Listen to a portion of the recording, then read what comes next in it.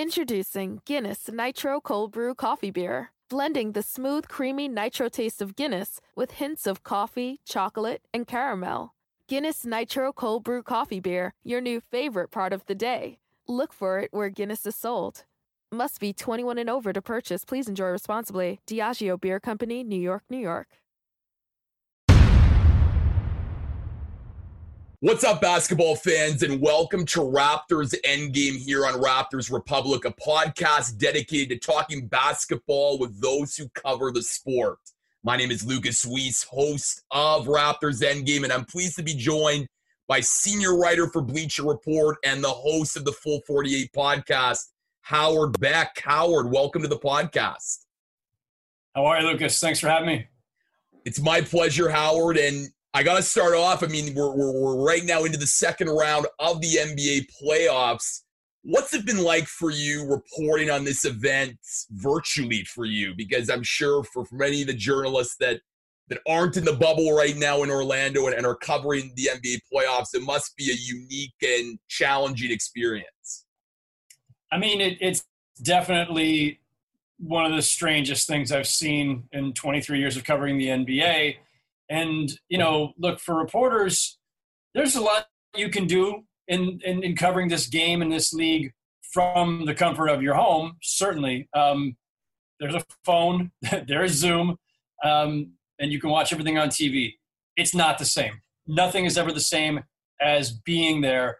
The whole point of being a reporter, you know, look, there's a lot of people in this space now, right? You know, we've got people who cover the game in a variety of ways, and I'm not saying that any are better or worse than any others. You can be a basketball writer and never leave your house and do just fine. If you're just analyzing the game, if you're an X's and O's person, or if you're an analytics person, if you're somebody who just likes breaking down, you know, the fundamentals based on just observation, watching on TV, you can do that effectively. But for journalists covering this league who have, you know, spent, in my case, a couple of decades going to games, using pregame time to chat up GMs and scouts and assistant coaches and heading to the locker room, chit-chat with players, just, you know, moving around the league and having conversations and gossiping and picking up on things. There's some of that you can do remotely, but there's nothing like being at a game for the reporting purposes. And that part is much tougher if you're not at the games, if you're not in the bubble, and there's only a handful who are. And on top of that, yeah, this time of year, like, I wouldn't necessarily be somewhere right now in the middle of the semifinals unless there was a specific feature I was working on. Back in my beat writing days, or back in my newspaper days, you know, the New York Times would be sending me to somewhere every round, sometimes multiple places per round. I used to, the joke was like I was like this vulture sweeping into or swooping in to close out teams, because the most interesting games were always closeout games. Somebody's about to get upset. Somebody's finally going to advance that, you know, that has championship expectations, whatever. And so I just bounced series to series to series. And for the last 6 months, I have not bounced anywhere except around my neighborhood, basically here in Brooklyn. So it is strange. This is the longest period I've gone in 23 years without getting on a plane or checking into a hotel. So yeah, it's different.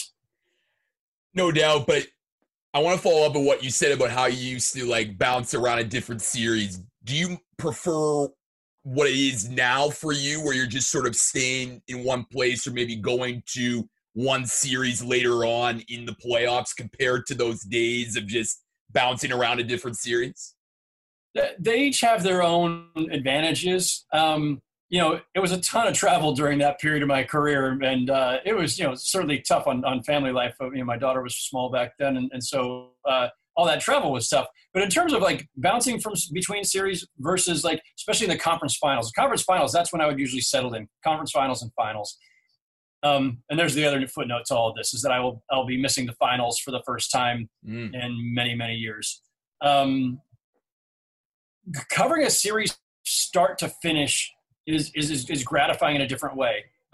It's harder because you're away from home for, you know, up to 2 weeks straight, but you really get a better feel for the personalities and the trends in the series when you're there up close every day, not just at the games, but at the shoot-arounds, at the practices. That's when you really, you know, for all the relationships I have in this league, a lot of them actually trace back to that really heavy in-person traditional beat writer type of role I was playing for the New York Times from 2004 to 2013 when, I was covering the Knicks, but the Knicks were never in the playoffs, of course. So they'd send me out to Phoenix and I'd be covering like Suns Mavericks. And that's when I got to know, Mike D'Antoni a little bit and, Amari Stoudemire and other people I would later encounter here in New York.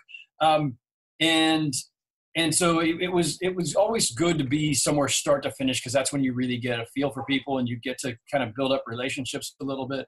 So, yeah, I think I probably preferred that. But the bouncing around was interesting, too, because you saw a lot. And, all those extra airline miles help in the off season when I want to take my family somewhere.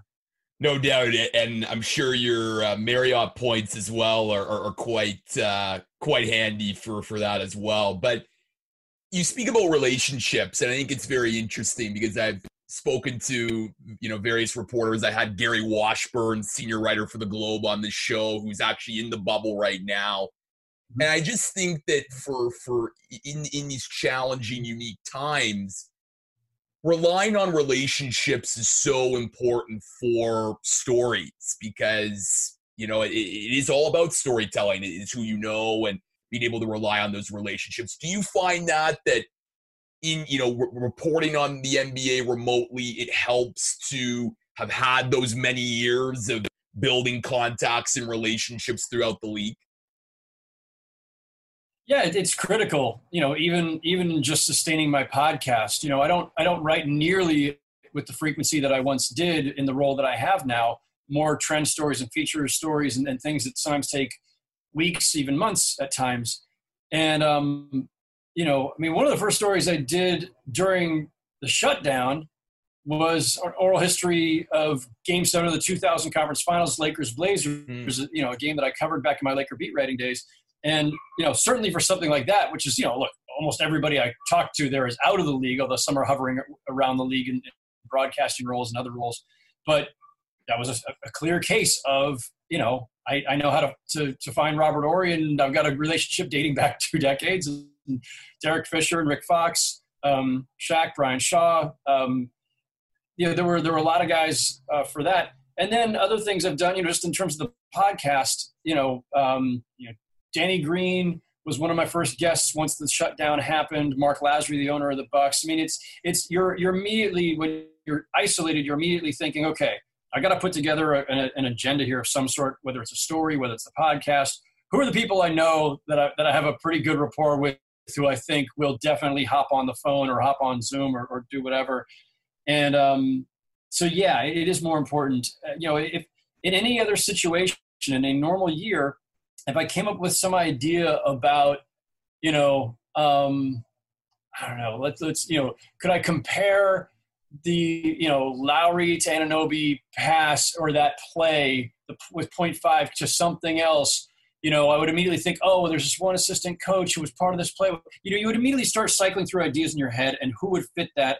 And if you couldn't get them on the phone, you'd say, hey, boss, I need to take a quick flight down to, Washington, or jump the Acela down to Washington. Or I'm going to catch, this guy, at this one. Like, you would immediately start plotting out how you were going to get to people in person, because in-person discussions and interviews are always better. They're just conversations better. People are more forthcoming. It just feels, I would always prefer an in-person interview to anything else if I could get it. And then for people who I don't know, so let's say, again, playing off of that, maybe we want to reconstruct it or something.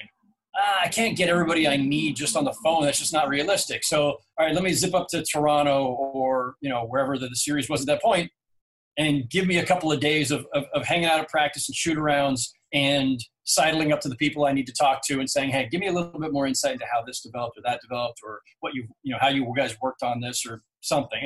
I'm just making this up as I go here. But there are always ways to explore a single play, a single interaction, a single game that, it's just not always available to you unless you're actually there to go talk to the people in person.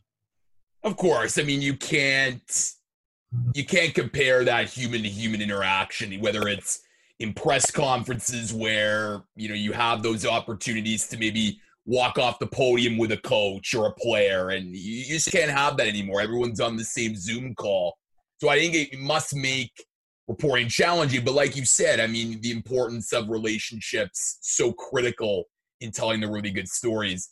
Howard, you mentioned that you had Danny Green on your podcast, and of course, Danny Green spent a year with the Toronto Raptors. And I know he only spent a year, but from my experience watching Danny Green, listening to him, he seemed to develop a real unique connection with Toronto, and the fans up here in Canada really appreciated and embraced Danny Green for all he had to offer to the franchise. What was it like interviewing him? And did you sense that affinity towards Toronto as well? Oh, he definitely does. He definitely does. I think Dan. This is not to diminish his relationship with Toronto, but I think Danny's one of those guys.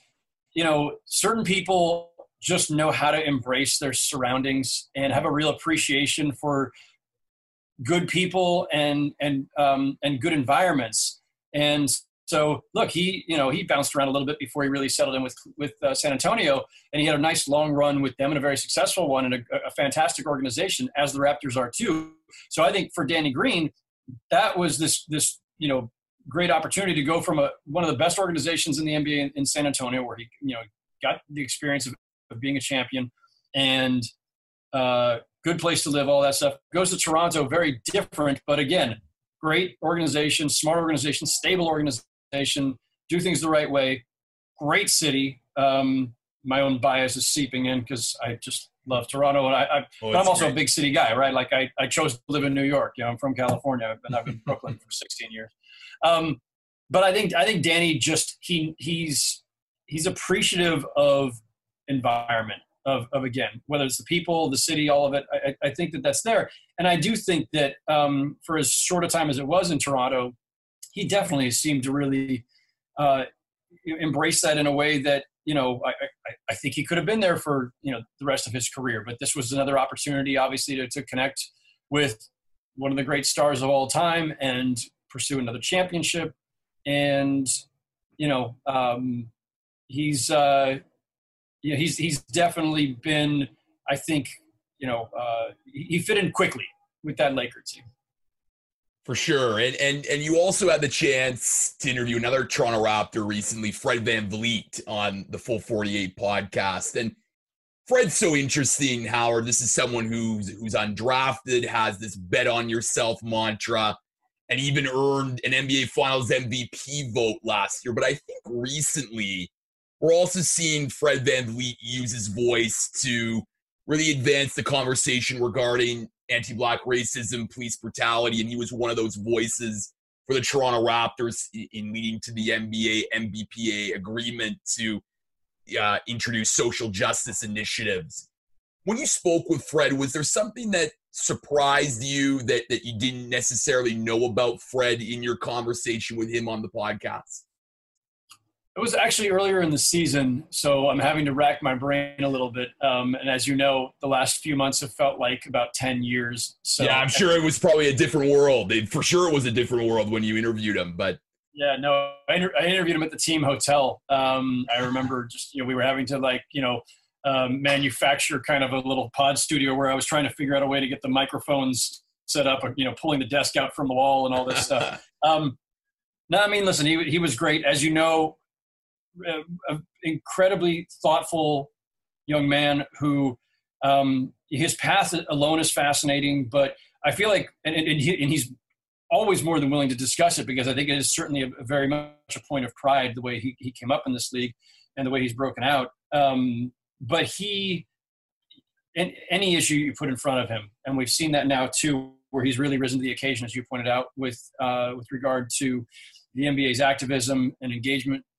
in this movement, that he has been a phenomenal spokesman for that. And I look forward, because he's still so young in his career, I look forward to seeing where he takes that. There's this generation of players now where this is the new normal. It wasn't normal. It wasn't commonplace, I should say, for NBA players or athletes, period, to be this engaged politically. And for the NBA, there's now this generation of players who are still early in their careers, who have embraced this, who have had the league embrace it, and everybody, and for the most part, had society embrace and fans embrace the fact that they're going to be in this role. And so once those doors are open, once this is no longer, oh, this guy is really risking something, his career, his reputation, backlash, whatever. Once the risk starts to subside some, there's always some risk. I don't want to downplay that. But once it feels comfortable and you still have 10 years in front of you in your career, I'm fascinated, like whether it's Fred VanVleet, whether it's Jaylen Brown, any of these guys who have really found their voice, and some of them, Jaylen Brown's case, he was pretty outspoken even before this time. There's an opportunity really as they grow into their careers and continue to grow in stature in this league to take this any number of directions. And I'm really fascinated to see what those next chapters are for these guys, because suddenly nothing feels out of bounds. Of course. And I think you look at, of course, LeBron James, Chris Paul, and they obviously have the many years of experience in the league and the influence. And of course, they are very great spokespeople in regards to these issues. But you need, as you say, the younger players, the lesser known players like a Fred VanVleet, a Jaylen Brown, a Norman Powell to be accelerating this dialogue and getting the necessary action that needs to take place in order to combat these issues, because they also have lived experiences. They've gone through a lot of what many players in the NBA have gone through. So I think it's important that they also get the spotlight and use their platform to accelerate these initiatives as part of the movement, as you say. It was only 8 years ago, I think 8 years, that in the wake of Trayvon Martin's killing, that the Miami Heat posed for a photo all in hoodies in solidarity with Trayvon Martin, and that was considered a really provocative, polarizing gesture at the time. And LeBron James and Dwayne Wade had organized that photo for the Heat, and there was backlash, serious backlash, and people questioning whether this was a smart move at all. And a couple years later, LeBron, Carmelo, Dwayne Wade, Chris Paul give their speech at the ESPYs about police brutality. And that was a big moment.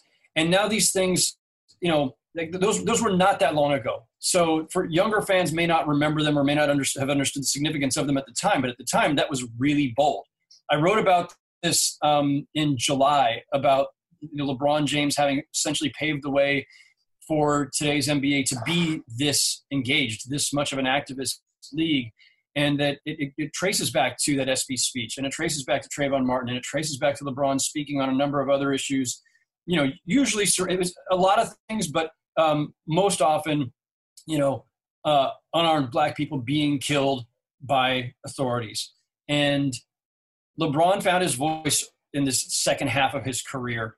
And because he is the standard bearer for this league, because he is one of the greatest of all time, he had the standing to do it. And I think it gives cover to or comfort to everybody else in the league to say, well, I can do this too, in a way that in Michael Jordan's era, he was not going to be outspoken. That wasn't the way the league was then. It wasn't the way he was then. But I think if Michael had, and I'm not saying he should have, this is not to get into that discussion, but if Michael Jordan had been that bold to say, I'm going to take a stand on this issue or that, it would have emboldened others in the league to do the same. I think the fact that it's LeBron in particular that has been out front for the last 8 years on these issues has made it possible in a moment like now, like this one, where all these issues have really come to a head, obviously for our entire world and certainly in this country, that players are more comfortable because LeBron and some of his peers too carved the path here.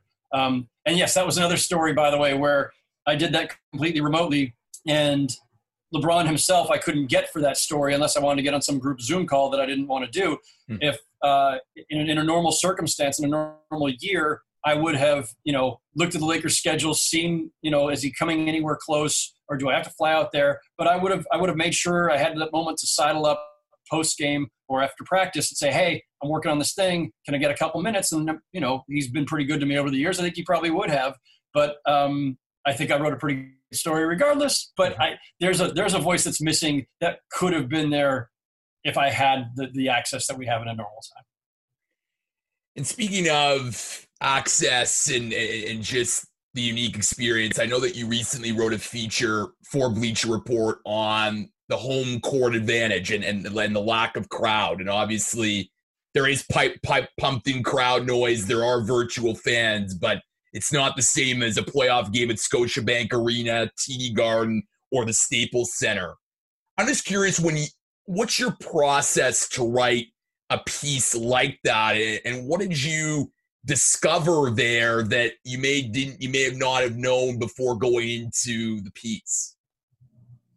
Yeah, the obvious part of that piece was simply that, and I started working on it, while they were playing the seeding games, right, where we're all just kind of acclimating as fans watching at home, and they're acclimating as players and coaches to this different environment, and the strangeness of the virtual fans and their various head sizes because of how close or how far they might be from their webcams, and the piped-in noise and the signage and all this, and you're just kind of processing. And all I kept thinking is, I've covered a bazillion playoff games, and there are all these cliches that go along with the postseason to do with things like, what's the percentage of a team winning when it's up 2-0? What does that mean? Coaches saying things like after their team has lost the first two games on the road, they say, well, that team just held serve, this awful tennis analogy, which is not true, by the way. They didn't just hold serve. If you're up 2-0, like 75% of the time or higher, you win the series. So it's not just holding serve. It actually matters that a team is up or down 2-0. And then you start thinking about things like, again, cliches here, playoff intensity. The postseason is different. Young players struggle more in the postseason, especially if it's their first postseason. Role players tend to struggle more maybe in a playoff game, or especially on the road. And why is that? And the psychology of that. And so I kept thinking about, this is the first ever postseason. And again, this is not some profoundly unique observation, but I started thinking about it. So what does it mean? What does it mean? What does it mean this is to have the first ever postseason with all neutral site games where they try to manufacture the idea of a home court environment, but you can't. It's just not the same. And it was more about wondering what will happen and then trying to project it because nobody could possibly know. But it was interesting talking to, I talked to Seth Curry from the Mavericks, who was there to see Dame Lillard's insane shot that high-arcing shot that hits the back of the rim, bounces literally 18 feet in the air before it comes back down. And what the reaction would have been for a shot like that, or some of Luka's shots, just these big moments. And yeah, for them it is. It's weird. There's nobody to bark back at in the stands, and there's no, you don't feel that intensity around you. And so, look, I haven't looked up the numbers now, but I don't know what the home road split is for winning percentage at the moment. But, we just saw a couple of game sevens. I don't think it mattered where those games were. It didn't, Denver wins out, but it's not because they were the quote unquote home team, Same for in that Houston-Oklahoma series. It didn't matter where that game was. I mean, it mattered that it was not in either of their cities. So, I think the best stories just come from curiosity, and it can be as simple of an observation as, what does it mean when there's no home court? So it was a fun one to do. Yeah, I know, and it was a really insightful one to read, and I think for me, obviously in normal times, you can't beat the home crowd or that playoff atmosphere, either being in attendance or watching at home on TV.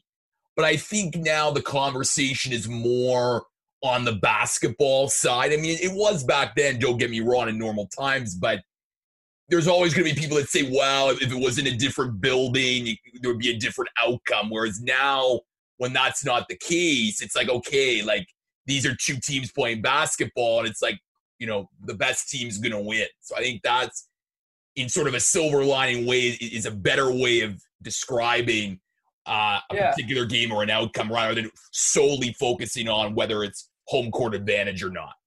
It is a stripped down version of the game where, yes, the talent and the playmaking and the execution are absolute, right? It's not about getting rattled. Now, you can still get rattled. I think, guys, nerves still come into play in tight situations in high stakes games. But it's definitely a distilled kind of version of the game.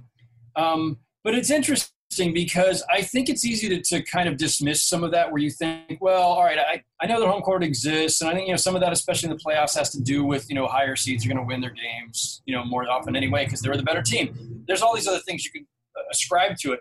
But I will just say, again, having covered the league for 23 years and having been to a bazillion playoff games and a lot of finals games, the environment does matter. The fans do matter. I don't understand why they do, because noise is noise. And I had this conversation with Mike D'Antoni and with Seth Curry, with a couple of people Danny Green, who I talked to for that story. It's just noise. And so it's whether they're for you or against you doesn't really actually matter. That's psychological, right? You can process it any way you want. But the fact is, it's hard to turn that off. You're cognizant of it. How do you, when they're cheering loudly and you're the road team, those cheers aren't for you. So it's not just noise. It's noise directed in a way that plays on your psyche. And I'll also just say this, having, walked into a finals game, any number of cities, any number of years, it feels different when you walk in. There is an energy, an electricity in the arena, an often kind of almost nervous energy that you just feel. And I have no stake in these games. I don't care. I don't care who wins or who loses. It doesn't enter my mind at all, other than, is this the night I get to go home or tomorrow go home? Is the series over? Is the season over? But aside from selfish impulses to want to be done sometimes, I don't have any stake in it. And yet I'll walk into Oracle Arena during the finals, or to Quicken Loans Arena or Scotiabank Arena. I'll walk in and you feel it, and you're on edge also for no particular reason. I have nothing at stake other than trying to make deadline. You feel it. And so if I'm feeling it as a neutral observer, you can only imagine how much it affects the players and even the coaches. That's really interesting. And I want to follow up on that, because I think whenever journalists, because I've talked to many journalists, they cover big events, there's almost this sense of a greater weight on the words that you write, knowing that this is a big event, more eyeballs are going to be on your content. Is that what you feel as well, like in terms of that nervous energy that you described? That is absolutely true. And again, you'd like to think that, well, I've written 1,000 game stories. I've covered all these games on deadline. What does it matter whether it's a mid-February game between the Knicks and Grizzlies versus a finals game? It's the same process. You're the same writer. You do the same basic reporting before and after the game. But no, just like with the players, where you feel it more because the stakes are higher. When it's a big moment, you want to capture the moment. You want to capture it right. You want the stories you write normally in June to be your best stories. I want, that whether the game itself was better or worse than a game in January, I want my story to be better because the stakes and the meaningfulness of the game are weightier.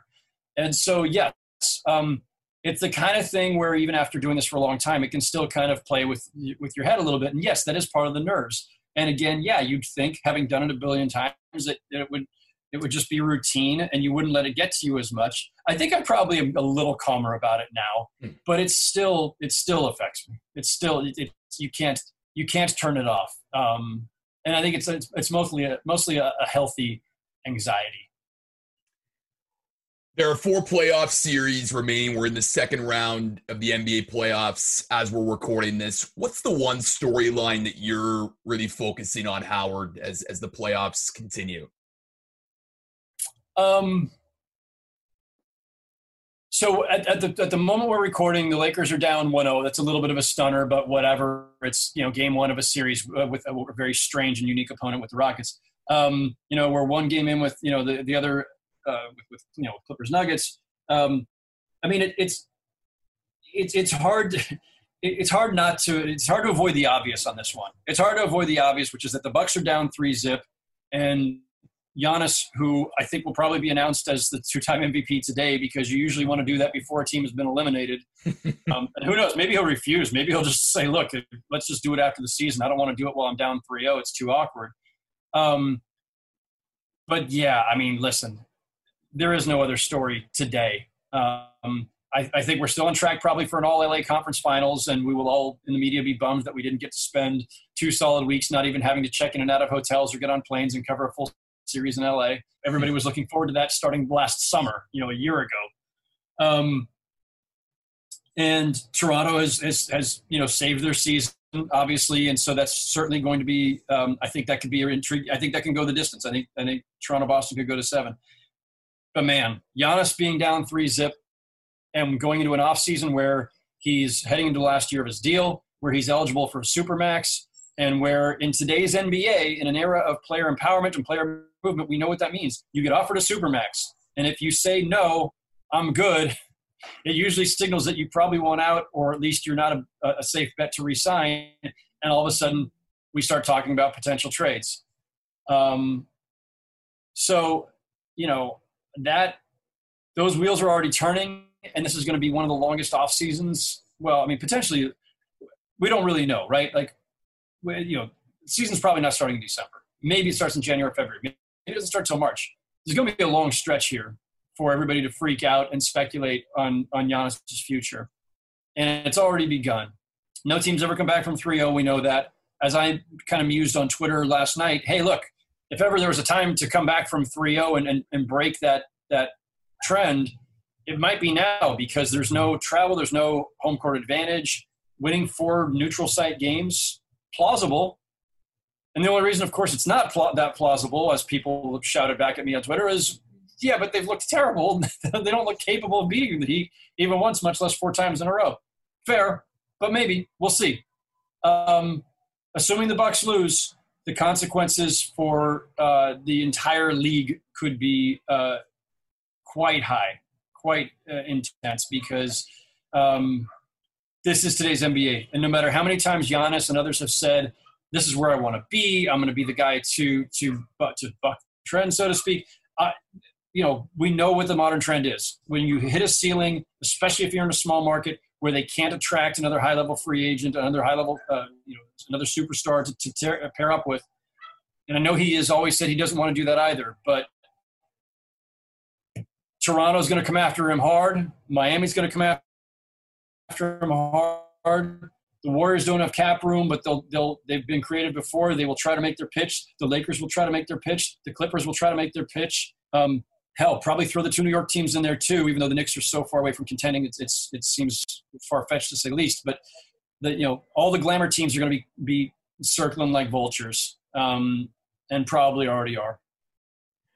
Well, it's 2020, Howard, so if there's ever a time for a team to come back from 3-0 down, it could be now, just because it's been a year full of weirdness. But I also think look, the Miami Heat have been incredible in this NBA playoffs, and what Eric Spoelstra has done. I know that people look at Eric Spoelstra and they remember the Heat of the early 2010s with LeBron, D-Wade, Chris Bosh winning a couple of championships, but I think what he's been able to do with this team, and what Jimmy Butler has done, him saying that this is, quote, a business trip for him, and the emergence of Bam Adebayo and Goran Dragic, the Heat are going to be a tough out. And with that defense, they're going to give teams all that they can handle. And they certainly did for the Toronto Raptors in the games where they faced them earlier this season with that zone defense.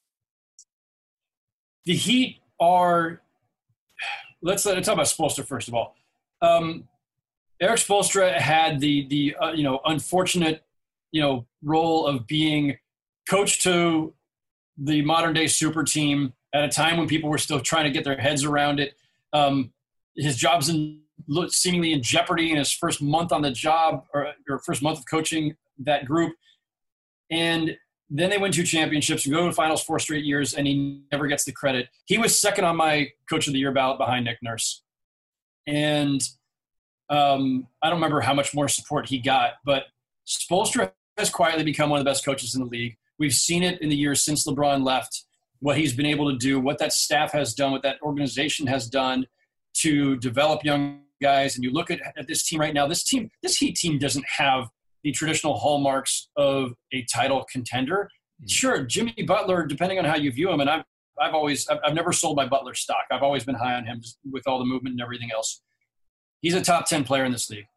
And he's adaptable. So he fits part of that profile. But you would have thought if Jimmy Butler were heading toward the conference finals and title contention in year one with the Heat, it would be because it was Jimmy and somebody. Well, the somebody is Bam Adebayo, a player who Eric Spoelstra and his group developed, who was a mid-first round pick, who did not have superstardom stamped on him. And they've had a phenomenal season with Goran Dragic, who I think made like one All-NBA third team 5 years ago. And he was, in the latter stage of his career, but it's just been incredibly solid for them. Two rookies, Kendrick Nunn and Tyler Hero, who started a ton of games and who were playing key roles in the playoffs. This is not a traditionally constructed contender by any stretch. They have just done a phenomenal job there. And I think people should not be so surprised that Miami is making this run. I'm not. I picked them to win this series. I always thought that, whether it was them, Boston, Toronto, I always thought other teams in that top tier would have a shot at Milwaukee because I thought the Bucks were a little more vulnerable than their record suggested, let's say. Last question for you, Howard, and I really appreciate you taking the time today. Obviously, 2020 has shown, changes in sports media, and the pandemic has definitely had its impact on sports media. And as someone like yourself with, who's proficient in long-form feature writing, do you still think there's still going to be an audience for that long-form, in-depth feature story in the current way and in the current way that it's being put out there to consumers? Absolutely, positively there is. No matter what may happen in our industry and, no matter what and I've seen various versions of this over the last, say 20 years. Media companies expand, contract, other ones come along. The fans desire their passion for the game, their desire to know more about their sports heroes and how those guys became who they are, how those players became who they are, the coaches even, the GMs, whoever, wanting full explanations behind, a moment that they saw in a game. Whatever the 3,500 words or whatever that I wrote about Game 7 of the 2000 Conference Finals and that lob from Kobe to Shaq, moments like that, these are meaningful to people. And people in my business, I think we all do a great job of getting those snapshots, of covering history as it unfolds, of being that first draft of history as journalists are in the moment, the quick turn game story, the quick follow-up the next day, and then you move on to the next game and the next game and the next game. And then, there's a draft comes and goes. The next draft comes and goes. And it's ever evolving, ever changing, and you're just catching up. But sometimes, whether it's as a reporter or fans watching the game, you want to sit back and say, well, you know what? I feel like I never really understood exactly why, say, Kevin Durant left the Thunder or left the Warriors. And at some point, somebody in my position sits back and goes, I feel like there's more to tell there. And I remember hearing this one rumor at the time, and I kind of tucked it away, jotted it down, didn't really do anything with it. I'm going to follow up with that person. I'm going to see where that goes. And I'm going to write 3,000 words explaining this if I find that nugget that I really need. Or one of my favorite stories that I did about Carmelo and LeBron's friendship/rivalry, which was, I think, 5 years ago now that I wrote that. That story was, I don't know, it might have been closer to 4,000 words. That story was one of the most well-received of anything I've done in the last probably 10 years. Yeah, people love a good, not like long form for the sake of long form, no, but a well-researched, well-written, great tale about whatever, a relationship, a trend, a moment. Yeah, there's always going to be a market for that. There's always going to be a place for that. And anybody who thinks otherwise is foolish. And if anybody wants to veer away from that, I think they're foolish. And I just think that even in today's sports media culture where we're transaction obsessed and we're viral content obsessed, and it's always about, that one provocative thing that Joel Embiid just said, or the next 17 Giannis trade rumors. Yeah, that stuff is all part of the energy of this media space and of the sport, and it is something that is it's titillating, and it gets fans going, and it gets water cooler discussions going and barbershop conversations going, and all of that matters too. But people want to know the story behind the story or behind the moment, and so yes, there will always be an appetite for that. There will always be a desire for that. There will always be a place for great mid to long form, let's say, storytelling. And I have absolutely no doubt about that. Howard Beck, he is a senior NBA writer for Bleacher Report and the host of the Full 48 podcast. Howard, thanks so much for joining me today on Raptors Endgame here on Raptors Republic. Been my pleasure, Lucas. Thanks for all the thoughtful questions. This was a lot of fun. Appreciate it. Introducing Guinness Nitro Cold Brew Coffee Beer. Blending the smooth, creamy nitro taste of Guinness with hints of coffee, chocolate, and caramel. Guinness Nitro Cold Brew Coffee Beer, your new favorite part of the day. Look for it where Guinness is sold. Must be 21 and over to purchase. Please enjoy responsibly. Diageo Beer Company, New York, New York.